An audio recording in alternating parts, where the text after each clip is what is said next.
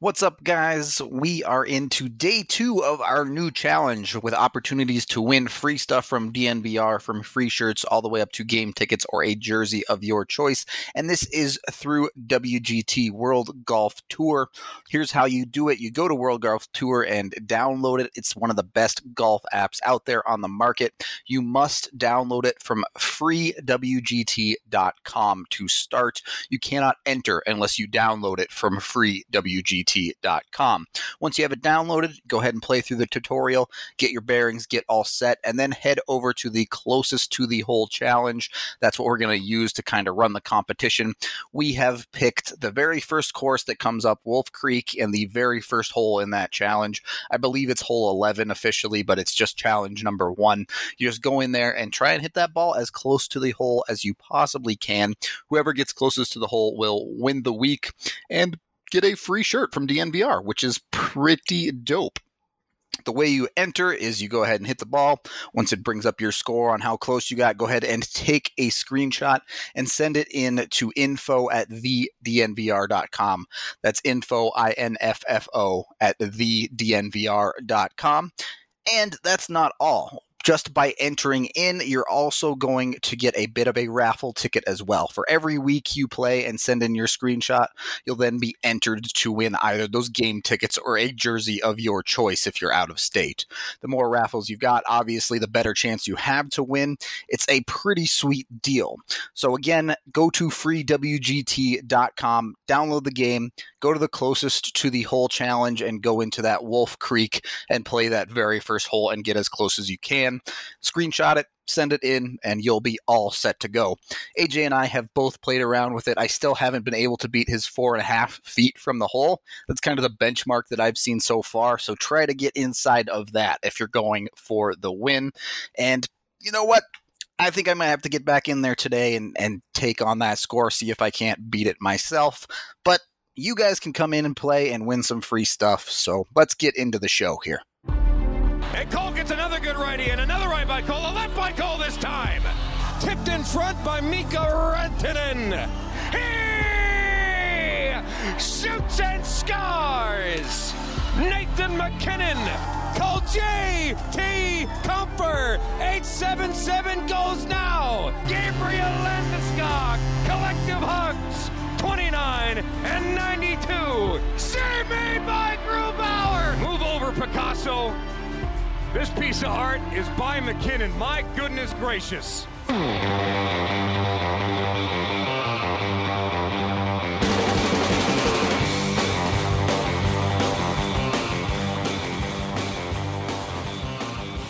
Welcome into the DNVR Avalanche podcast presented by The Green Solution. You can visit any one of their 17 Colorado locations or check out online through mygreensolution.com.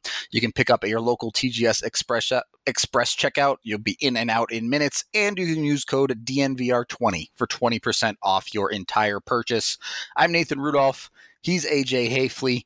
We are here talking about Avs hockey on a day that I wasn't expecting a whole lot of news to come through. And then every player on the Avalanche decided it was the day to break. Firstly, starting off. What a day. Yeah, I mean. So weird. We wake up. Oh, Gabe Landeskog randomly has a lower body injury. We haven't played since Saturday. But somehow the Avalanche have a major injury that they've sustained, and it was a long-term injury. Right, out indefinitely. It's still not exactly clear what happened or how exactly he's hurt, but it sounds pretty serious. And he's more than week to week. Bender says he's more than week to week. And, look, we all have social media. Gabe Landeskog is seen on social media at the team's Halloween party on Sunday night, jumping around and having a good old time. So over the last 48 hours or less, something has gone horribly wrong. Right. What happened? I suspect the hell happened? That's a mystery we may never find out the answer to, unfortunately. What the hell happened? I don't know. I'm baffled as to how it went. But then Colin Wilson gets hurt at practice. Right. To make matters worse, Landeskog out is a problem. We'll dive into that. But they would have still had enough forwards on the team to run a 12-6 lineup as it was by slotting in Kamenev. And then Colin Wilson gets hurt. And not exactly clear how serious that one is either, but that one we know came on the ice at least. Right. Well, and that one immediately ruled out for tomorrow. How many times have we heard Jared Bednar? I haven't talked to the trainer. Colin Wilson tweaks something, leaves practice, and immediately is ruled out for tomorrow and potentially the next game. And not knowing the timeline on him, but immediately ruled out for tomorrow. No question about it. It just seems to come in droves, doesn't it? Well, and first of all, it seems to always come for Colin Wilson, which that's true. When they re-signed him, we talked about. And now that it once again has come for him, you know, the death plague, the injury bug, I guess. Now okay, well, how do you handle it? Because I mean, Colin Wilson has been very forgettable, but then you look at his underlying numbers, and it's very positive. If you're going to be forgettable, don't hurt your team, and that's very much been the case. Yeah, he's slotted into that third line that, you know, we've kind of talked about it as the grab bag, but it's done its role quite exceptionally for most of the games. It's a line that has kind of oscillated between third and fourth line. Right. Depending on which line is doing what on any given day. And, you know, you have a very talented fourth line. Sometimes they're going to get more minutes. And we've talked about it. They're going to get more minutes when you're winning. When you're trying to come from behind, that fourth line won't typically play as much. They played quite a bit in Anaheim because they were the only line worth a damn. But that is not going to be a normal night, a normal situation. And now you're going from having one of the league's more dangerous fourth lines, that is now your de facto third line. Because your fourth line is now awkward spare parts. You're now talking, I mean, they had Ryan Graves on the fourth line because when Wilson left, they didn't have enough forwards to finish it out. Exactly. They're down to 11 forwards on the roster. Right. And now you're talking about Nichushkin and Kamenev and who knows as kind of your leftover guys there. Yeah. I do want to get into that. We'll talk about the call-up potential and things like that, but I do want to work top down a little bit first. MacKinnon, we've talked about him needing to be the man. He's now without Landeskog and Rantanen, so he doesn't really have a choice anymore. And it'll be interesting to see who ends up getting those top line minutes. They like to keep Kadri with Donskoy and Burakovsky. They obviously just cannot really afford to do that anymore. But it's going to be a bit of a process figuring out who's going to fit with MacKinnon, at least to start. This is no more excuses, no more slow start, no more, well, I found a way to a goal tonight.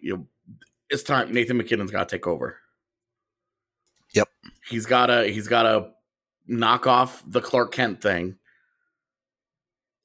Go into the phone booth, spin around a couple of times, take his glasses off, and magically become Superman. It's just time for that. The Avs certainly need him to. If there's any time, it's now. Yeah, I mean, like, there's never a bad time for him to do that. But now, your team, I'm not going to say they're on life support because the hot start that they had gives them cushion. You can go 500 during this stretch, you know, and we do think that Rantanen is likely going to come back sooner than later. If that happens if they end up with 2 weeks without those guys, look, we saw at the end of last year. Do you remember? We seem to have forgotten this. They made their playoff run last year without these two guys. Rantanen and Landeskog were both hurt down the stretch last year, and it was Tyson Barrie who stepped up and turned into the points monster. that kind of helped them overcome that loss. They've been able to, in short stretches, overcome these injuries to these guys when they've had them. It's losing McKinnon that they haven't been able to do. They've been able to overcome a Rantanen injury. They've been able to overcome the Landeskog injury for however short a time they've happened in the past 2 years, but they've happened. And at the end of last season, when they were in must-win every game mode, they lost both of them, and they made the playoffs. This is not great. The Avs are a worse team today, but they are a much better team than the one that made the postseason at the end of last year. Yeah. I would go a lot further than saying it's not great. This is very bad. I mean, it's not. I mean, we won't know the extent of the bad until we see the record that they produce without them. We just don't know that. But they have more opportunity to survive this than at any point in the last several years, since the 2013-14 forward core. Yeah, exactly. This is why you build the depth. You have it for these situations because they are bound to happen. It's come pretty early in the season, and you know what? Given the hot start, as you mentioned, they can afford to manage it a bit if they can get it out of the way early. Of course, you never know. It could just pile up, but for right now, what we do know, just got to manage this part of the season. Well, and they have, I was actually doing this last night. I was going through this because of course, right? This is always, there's always something that I'm doing at night that turns into a topic on the podcast. But the Avs have soft spots in their schedule coming up in the next few months where they have 5-game homestands, I believe, in both January and February. And so if you even just go, you take the hot start, 8-2-1, and you go 500 until you get to that point, Landeskog comes back, Rantanen is back, and then you have a home-heavy schedule in January and from January on, you're in very good position. That is striking distance of home ice in the playoffs. And that's it, like just 500 to January. Now, if Landeskog is out longer than that, then who knows? Like we'll see. But they will have a schedule advantage coming up in the second half of the season, so that if the boat stays afloat right now, they will have an opportunity to really do some damage in the second half of the season. And that's, they've crushed the first month of the season. They've got adversity for 2 months.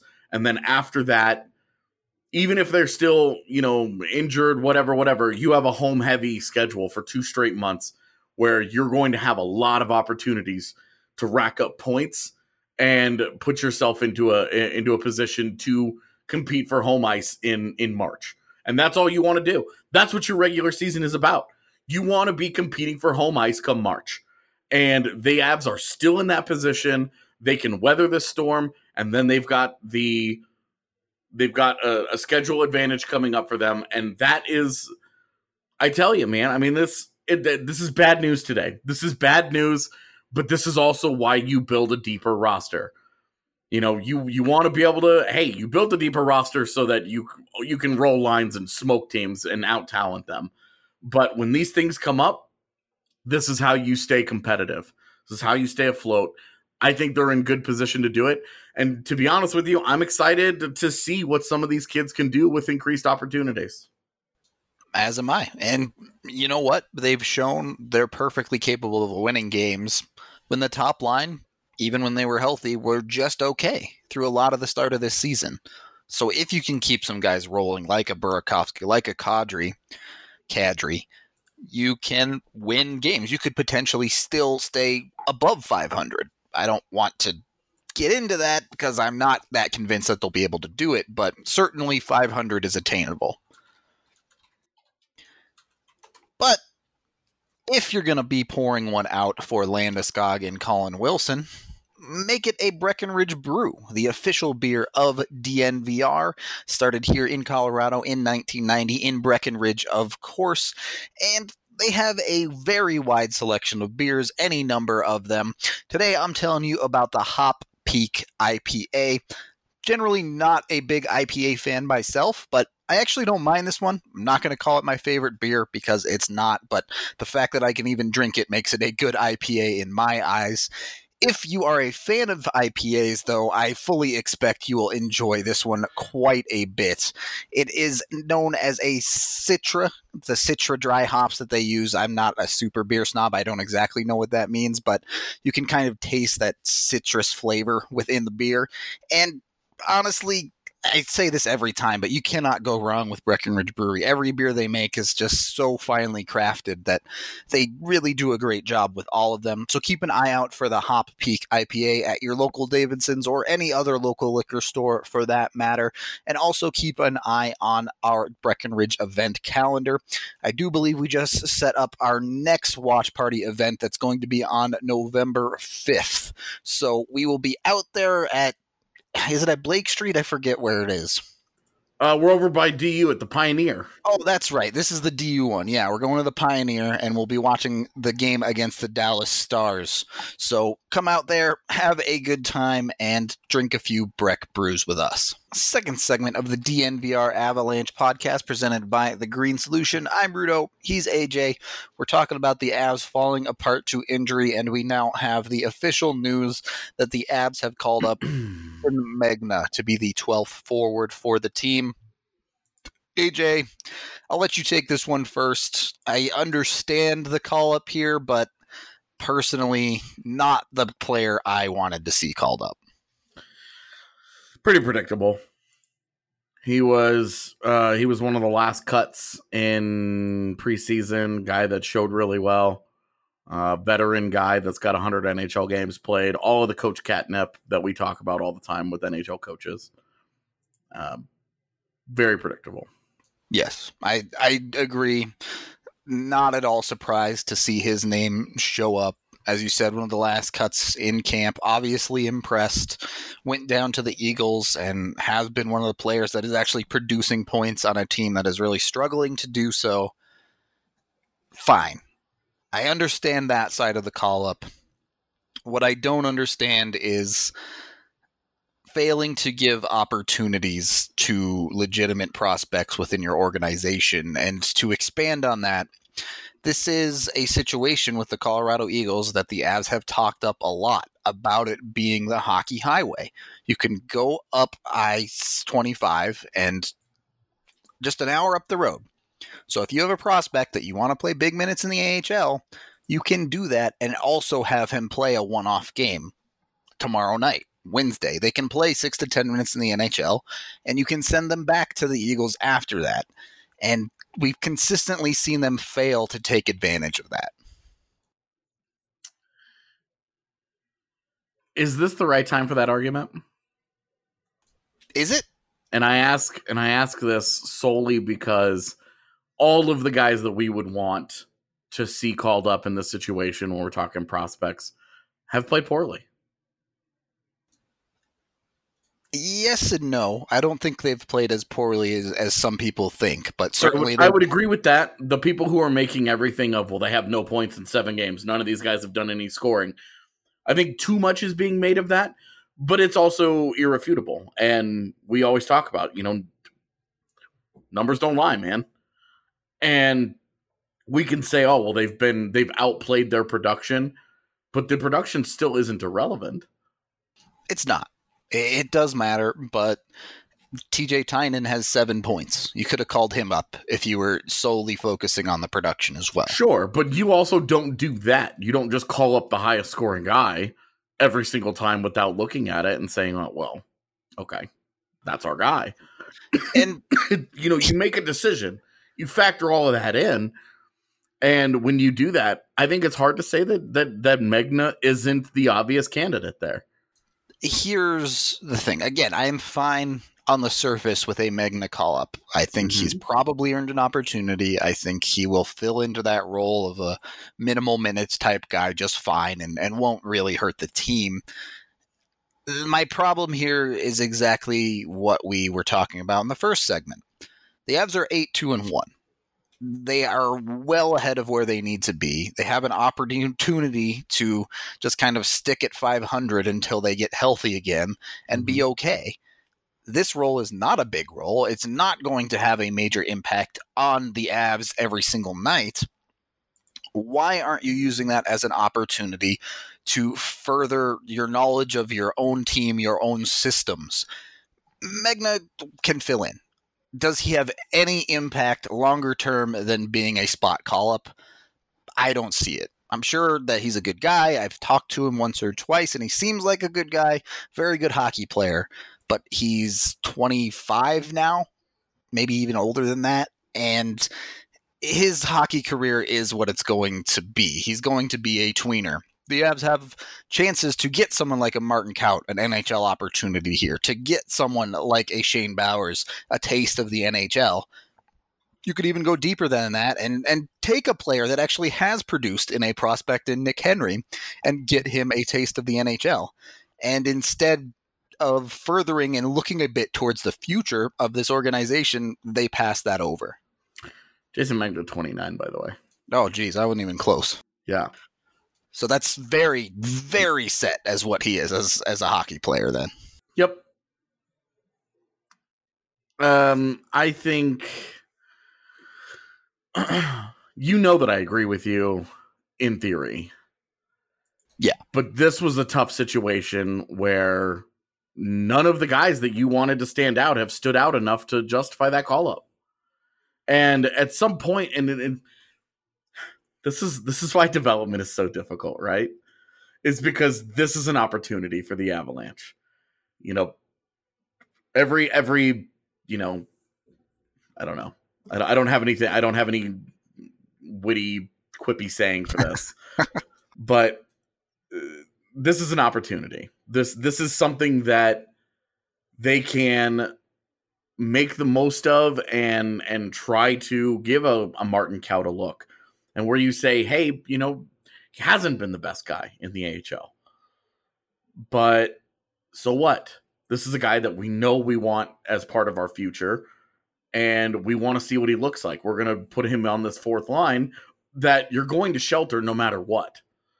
You're not going to play Vlad Kamenev, Val Nichushkin, and Jason Megna more than 6 minutes a night. It's going to be the same thing with Martin Kaut. You're going to play 6 minutes a night. That line is going to do. It's going to be last year's fourth line. It's just Band-Aids on bullet holes right now. That's all that line really is don't screw this up. And you can legitimately wonder, you know, how much are they going to get out of if they put Martin Kaut there? How much damage is Jason Megna going to do? What's the underlying effect here? You know what? Okay, well, Megna's now off the Eagles. Those minutes, that ice time, that has to go somewhere.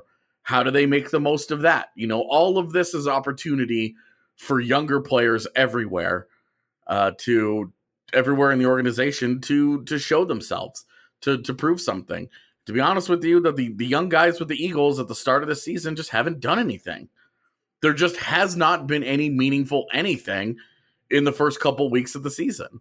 And that's a very, very micro look at it. And I know that your point is a much more macro-focused look where you're saying, hey, big picture, this can be part of the development process. And the Avs are focused on today, and they're focused on how do we stay afloat in the NHL until our big guns get back and can start to hard carry us and get back. You know, we can get back to dominating teams and rolling through the NHL like the buzzsaw we were built to be. You know, there's competing ideals here.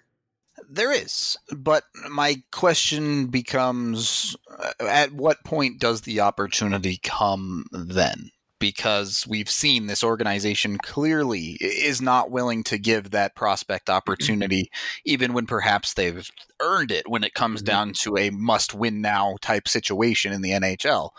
Take AJ Greer last year, for example. They would much rather stick with Sheldon Dries or even trying out players like Andrew Agozzino down the stretch when they needed to win games. And they finally have put themselves in a situation, an opportunity where it isn't, oh my God, we have to win every single game and ice the best lineup we can possibly think of making. Not going to get into the argument of what actually is the best lineup, but They clearly lean on veterans in those situations, and they have a chance not to. And yet they've still made this choice again. And sure. And this is where the lack of trust from you and I with their development team and their development program comes into play. We're jaded enough that we've watched them fail to produce NHL players that have so many prospects, and part of that is opportunity. Part of that is not giving opportunity in situations exactly like this one. My only counterpoint, the only counterpoint that I've got for you right now, man, is just that the young guys have played like garbage. You're not entirely wrong. I do not believe that the young guys have earned much of anything, except for arguably Nick Henry, but he was marked as significantly further from the NHL than some of these other guys. Right. When you're 10th on the pecking order, maybe he's moved himself up to 6th. Right. But the thing that I run into there is, what is it going to take to earn an opportunity? We've seen these players are struggling to even get second line minutes in the AHL. And yes, you're right. Moving Megna will get them opportunity on the second line. But when they're struggling to find that opportunity top to bottom, you have to account that in with their performances. Right. This is why this is tough. Yeah, it is legitimately difficult. I understand that. I don't envy the job of trying to run an entire organization's development. I would love to do it. Give me the job. I would love to do it, but we make it sound so easy on the podcast, right? Right. The point is that I think in this case, I think the Avs were stuck. In previous cases, they've made poor choices. And I just don't believe that they're stuck, but yeah, I see what you're saying. Like I think there's a great argument to be made that I feel like you're making as well as you can right now, that call up one of these kids. You have widely agreed upon one of the better farm systems in the league. You have top prospects to pull from. You have guys that you believe are part of your NHL future who are right there for the taking, for calling up and putting in the league. And yeah, it's going to be 6 minutes, but it's better than 0, right? And it's... Well, I mean, look, here's the thing. They have a game tomorrow night. The Eagles are at home in Loveland right now. They go on the road this weekend to San Diego, but you can take this one game and give someone like Martin Kaut an opportunity. Even though he struggled, you give him one NHL game and be like, look, this is what it takes. This is how far away you are from the next level. And if he does great, blows expectations away, great. You can keep him. You have another Ryan Graves situation going on. If he does not play well, if it's bad, fine. Send him an hour up the road back to the Eagles, and he can go out to San Diego, and then you can bring up Megna as the fallback plan. Okay.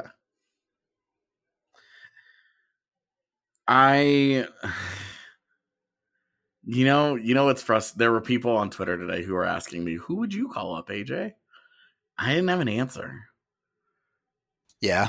I've just been that unimpressed with a couple of Eagles games that I've caught this year. I just don't think the kids that I want to reward, I don't think they've been good enough.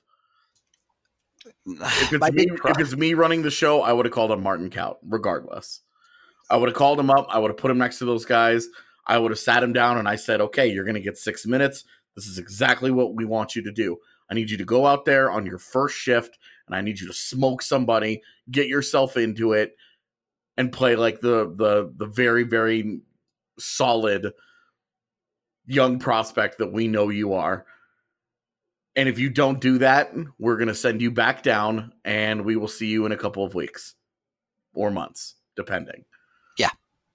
And that's how I would have handled tomorrow. That's what I would have done personally, because Jason Megna is 29 years old and has 100 NHL games under his belt and has shown he's not very good. This is a guy that could not make it, could not stick on the Vancouver Canucks roster 2 years ago when they were atrocious. It was not a good lineup. He had 8 points in almost 60 games, which, hey, that's more production than the Avs got out of some of their cats last year, okay? But at the same time, it's not much. Sheldon Dries had 6 points in 40 games. And that's kind of my point, is that we've seen this guy, and we know that he is not an NHL player. We know that. He's not an NHL player. And you're putting him in an NHL lineup next to another guy who's not an NHL player in Val Nichushkin. And now you've just got this bloated bottom line where you're like, well, we have to put these guys out here because we've made these choices. It's a little bit of an awkward situation. And I don't want to talk about other players getting hurt or moving injuries around. Mm-hmm. But looking at the players that got hurt, it's 2 wingers. Right. And if it was Wilson, three wingers. Well, Wilson, Landeskog, Rantanen, 3 wingers. You're right. If you throw in Rantanen as well, it's 3 wingers. The Avs now are going to have 6 centers in the lineup if you count Compher as the 6th or 5th, whatever, Kamenev, whatever order you want to put them in. If a center had gone down, I think it becomes much, much easier to call up Shane Bowers. Oh my gosh, yes. As the fill-in guy. So it just didn't quite line up correctly for the Bowers call-up to happen, and that's unfortunate because that one was the best of both worlds as far as the call-up is concerned. It's someone that clearly Jared Bednar already has a lot of trust in and a prospect that can help further the future of the organization. They clearly don't want to play him as a winger. So right. The situation is what it is, that it just doesn't quite fit for that, unfortunately. Calling up Shane Bowers was kind of like trying to get Kamenev into the lineup in the first place, where it was going to require something like this taking place in order for it to happen. But to get Bowers called up, it would have needed to be, it would have needed to be a Kadri and a Compher, or Kadri and a Jost injury, something like that, where you just need the extra guy at that spot now. You've run out of the numbers. You need the extra guy. That's not with Bowers. You're not going to call him up. And this is the other thing. You don't want to call up one of these guys and just have him sit around. So yeah, no, 100%. You're not having them in the press box. We agreed on that, but we disagree. Where I think we are disagreeing in this case is that this guy that they're calling up today is playing. We know he's going to play. He's going to be in the lineup, and if he's not, then they're going to a 7D lineup, which is just a different level of dumb. Yeah, let's just not do that, please. Right. Which, like I said on Twitter today, just please don't. Even though when they went to that lineup last year, they won like several games with a 7D lineup. Did play very, very well for a little bit with that, but the lineup, I don't think that the Avs have a recipe for success with 7D. I'll put it that way. You're gonna have Vlad Kamenev and Val Nichushkin on a 4th line with a rotating wing. Like, it made sense when they went to 7D last year and McKinnon was your 1 and 4C. And then you had 2 wings that were out there. It doesn't make any sense to just rotate, especially because you've lost wings as your injuries. Yeah. It doesn't make sense now. The guys that you would have double shifted at wing would have been Landeskog and Rantanen. It would make no sense to go to a 7D lineup, because what are you going to do? I mean, you're going to put Kadri down there? Like, it's right. It just doesn't make sense. It gets really messy quick. But you know what? Whether it's Megna or someone else, this is still an opportunity, a chance to potentially earn a spot in the Avs lineup as at least a semi-regular. And to do that, if you succeed, you're going to have to be moving to Denver. That means you would be selling your home up in Loveland. So if you or your friends are thinking about selling your house, but it's not in tip-top condition, go to houselift.com. They'll show you how to maximize your profit. If your house is in need of an upgrade, Houselift can assist in eliminating all the stress of the remodeling process while matching the current trends that buyers most desire. And get this, there are 0 upfront costs from you, the homeowner. That's right, you won't pay for any of the upfront costs for the remodel until your house closes. Houselift will handle everything from the contractors to the design while managing all of the costs. Here's what you need to do. Head to their website or Facebook page, both at houseliftcolorado.com, and check out the incredible remodels Houselift has done for homeowners here in the metro area. In past jobs, Houselift has put anywhere from $15,000 to $60,000 more into their clients' pockets. Call 303-885-7888 today and find out what Houselift can do for you.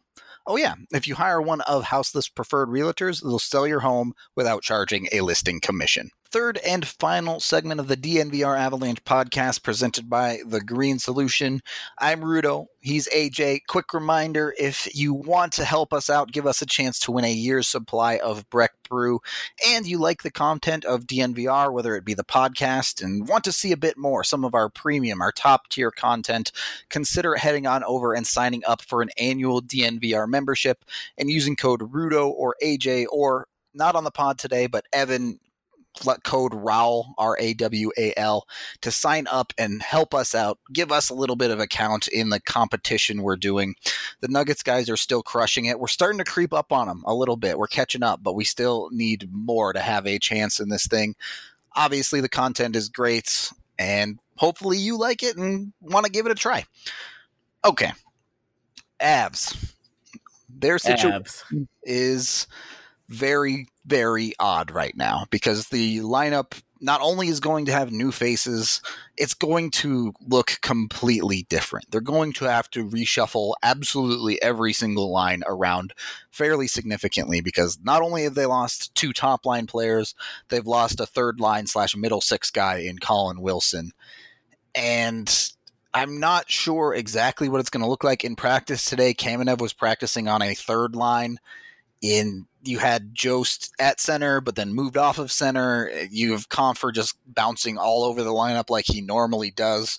As we said, we expect Megna to come in and just slot in immediately on the fourth line, at least next to Nichushkin. But outside of keeping Belmar and Calvert together, it could really be anything. Yeah. So. Good point. No, honestly, man, this is going to be a lot of fluidity in the lineup the next several weeks, maybe, depending on the Rantanen thing. Yeah, that's what do you do when he comes back? X factor, right? It's very easy to drop Rantanen back in onto that top line, assuming there's a certain level of health there. But then what do you do exactly? You now have to move all the wings around again and resort things out. Yeah. I like Kadri with McKinnon personally. I do, based on their power play, absolutely. I like just putting your best with your best.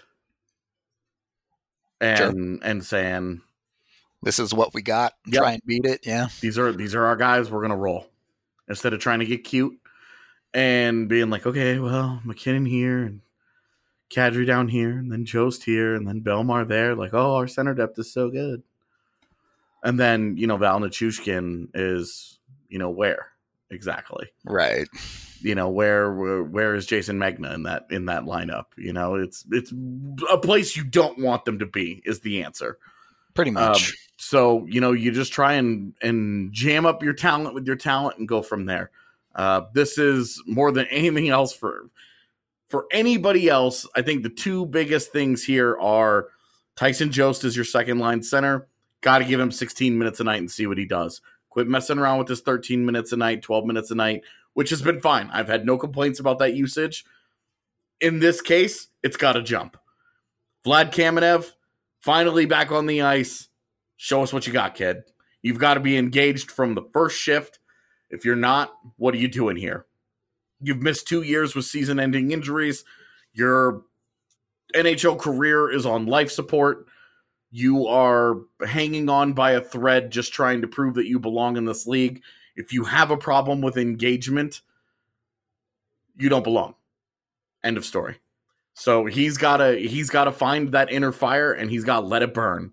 Tyson Jost, let's see what this is. We've talked all about process. All right, now you're playing with Burakovsky. Go produce. Go produce. Flat out. You've got to produce. Usher reference? No. Okay. Not on purpose. God, no.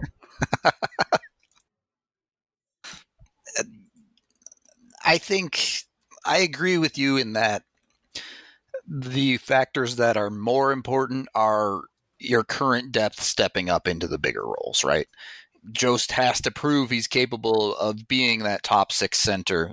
Burakovsky needs to prove he can be consistent with that larger minute opportunity that the Avs haven't really needed to give them yet, but now they absolutely do.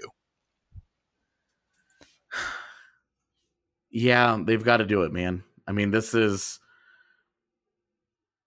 lots of potential, but now it has to be realized. I mean, it just has to. It's either that or the Avs start losing a lot of games. Right. I mean, they're going to sink or swim based on how some of these kids handle these roles. Yeah, 100%. In these situations, there's always some unusual heroes as well, I think. Maybe not unusual, but players that haven't particularly stood out offensively. I think Sam Girard is the man who's going to have to step up and start filling in and providing some of that offense. He's been a very good defenseman. He's been one of the Avs' top minute defensemen, but the offensive point production hasn't quite been there just yet. He was the 4th guy on my list that I wrote for the article that I wrote on the DNVR today. There you go. About guys that need to step up. I didn't actually include him on my list. I wrote 3 guys and then Philip Grubauer because I was like, goalies always have to step up, LOL. I swear the rest of the piece is much more in depth than that. But he was the guy that I left just off the list because I'm starting to lose the faith a little bit. Yeah, that the offense is ever going to come. The way that I think he's exceptional at breaking pucks out of his own zone and getting through the neutral zone. I think that something is missing in the offensive zone. There's just a high-end process that's not taking place. And we see it happening with Cale Makar. And to see that contrast happening right there,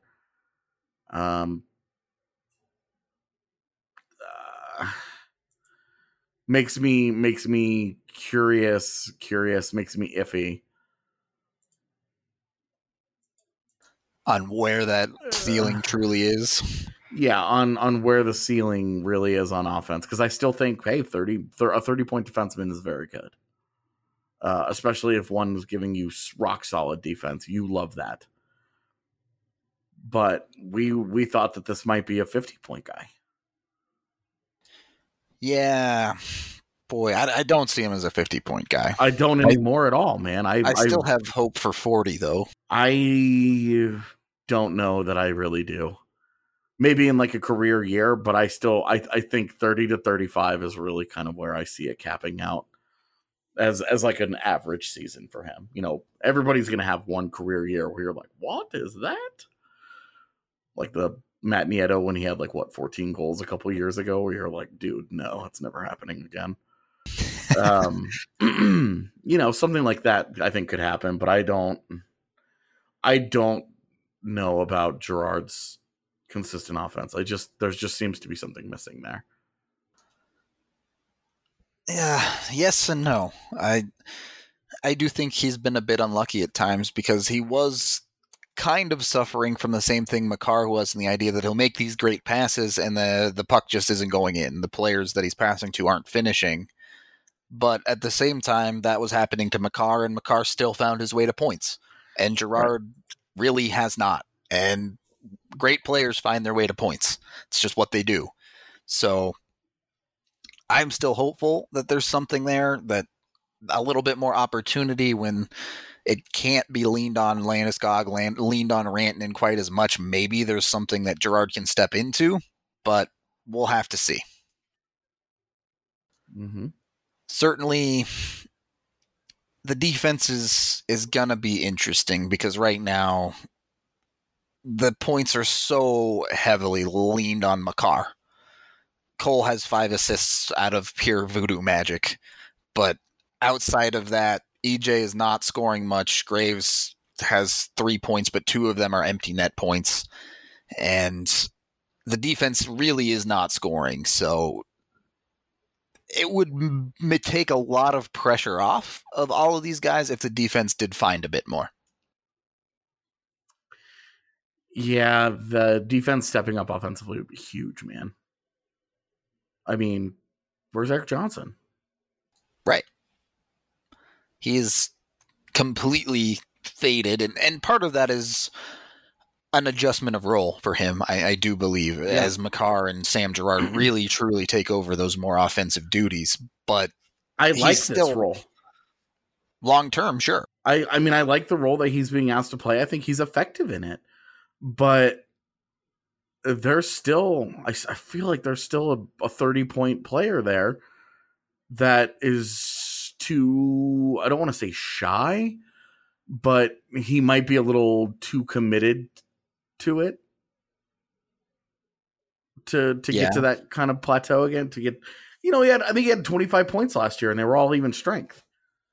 And we talk about how so much of defenseman scoring relies on special teams, relies on being on a power play to create a lot of that.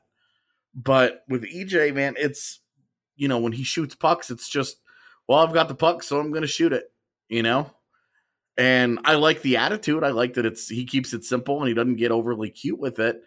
But flying down the wing and then throwing a puck from the goal line at the goalie's feet and hoping for something magical to happen, it's not productive offense. It only works against Winnipeg. It's not. Oh, poor Winnipeg. It's not productive, man. It's so much of his offensive process right now has just been very bland and not something that is going to generate anything meaningful. I think there's more there. I think there's more there from both EJ and Girard. They could really help out if they could just contribute every so often.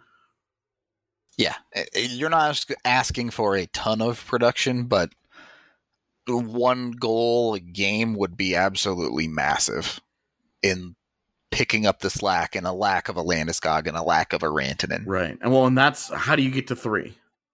Yep. Every single night. That's the formula that you're trying to find, is how do you get to 3? You get McKinnon 1. Yeah, McKinnon 1, defense 1, and then the bottom 9 1. If that's how you get to 3, then great. Then you need 100%. You need Philip Grubauer to show out. No doubt about that. This is Philip Grubauer's chance to win the Vezina right here. Carry the Avs while these guys are all hurt, and he will get all the credit in the world. It doesn't take many games that you steal a couple 2-1 games, and all of a sudden Grubauer becomes the very, very real deal. Yep. And wins Jared Bednar or Jack Adams. Yeah, probably. That's definitely fair. I'm curious. Bednar has a chance to get back to 500 as a coach this year. Good for him. And I'm not sure if he'll make it now with these injuries, but I hope he does for his sake. Yeah, what did God, he was so far back. Yeah, because that first year just put him 20 games in the hole, basically. I mean, so far back. Yeah, my gosh. Yeah, when you lose 60 games your first year. Yeah, right. I think he's still about 5 or so games under 500 today, including all the wins from this season. But yeah, and it's funny that we consider a guy 500 while not counting losses that happen in overtime, like they're irrelevant. Yeah, right.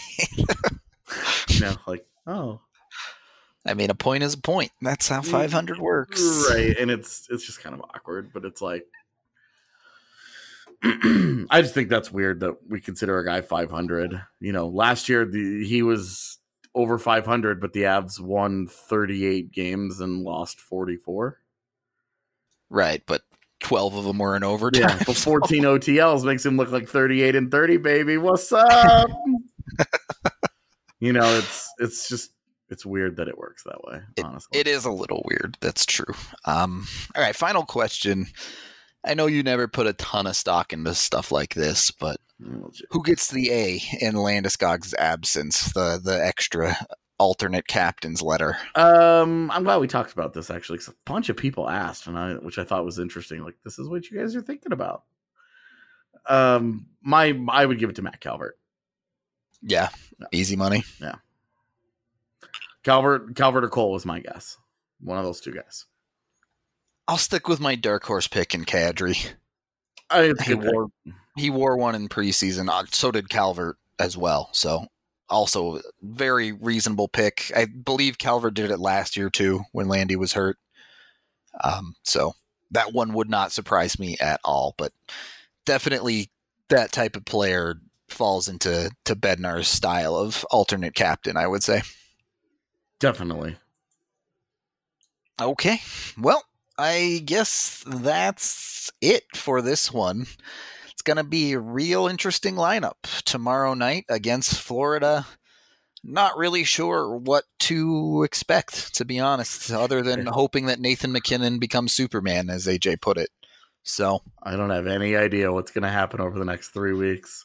It's going to get adventurous real quick. Just beat Dallas and it's fine. There you go. End the show with just beat Dallas. That's exactly the sentiment I'll have as well. Thank you for listening. As always, you will surely hear from us tomorrow. It's a very late game, so I assume we'll do a pregame pod, but we'll figure it out one way or another, and you will hear from us then. If you live in the South Metro area and have been looking for top-notch customer service, extensive beer, wine, and spirit selections, and unbeatable prices, look no further than Davidson's Beer, Wine, and Spirits. You won't find a more varied inventory anywhere else. Don't just take it from me, guys. This is Michael, and he's been shopping at Davidson's since they opened. The thing I like about Davidson's versus the competitor is it has a larger selection. And if I am going to buy spirit, then Davidson's is usually my first choice as well, because just of the size of the selection. I also like the extensive selection of some hard-to-find items. But that's not all. Every department is staffed with highly trained specialists who can help you find exactly what you're looking for. But I've always found the folks that you chat with to be knowledgeable. I've chatted with the spirits staff about different bourbons and different vodkas, and I am always chatting with the wine staff about different things and saying, I like this, what else do you have that's similar? Particularly when I go to non-U.S. wines, I find them extremely helpful in helping me find something I'm looking for. What are you waiting for? Head to either of their locations in Centennial or Highlands Ranch and follow them on Facebook to stay up to date on their latest specials.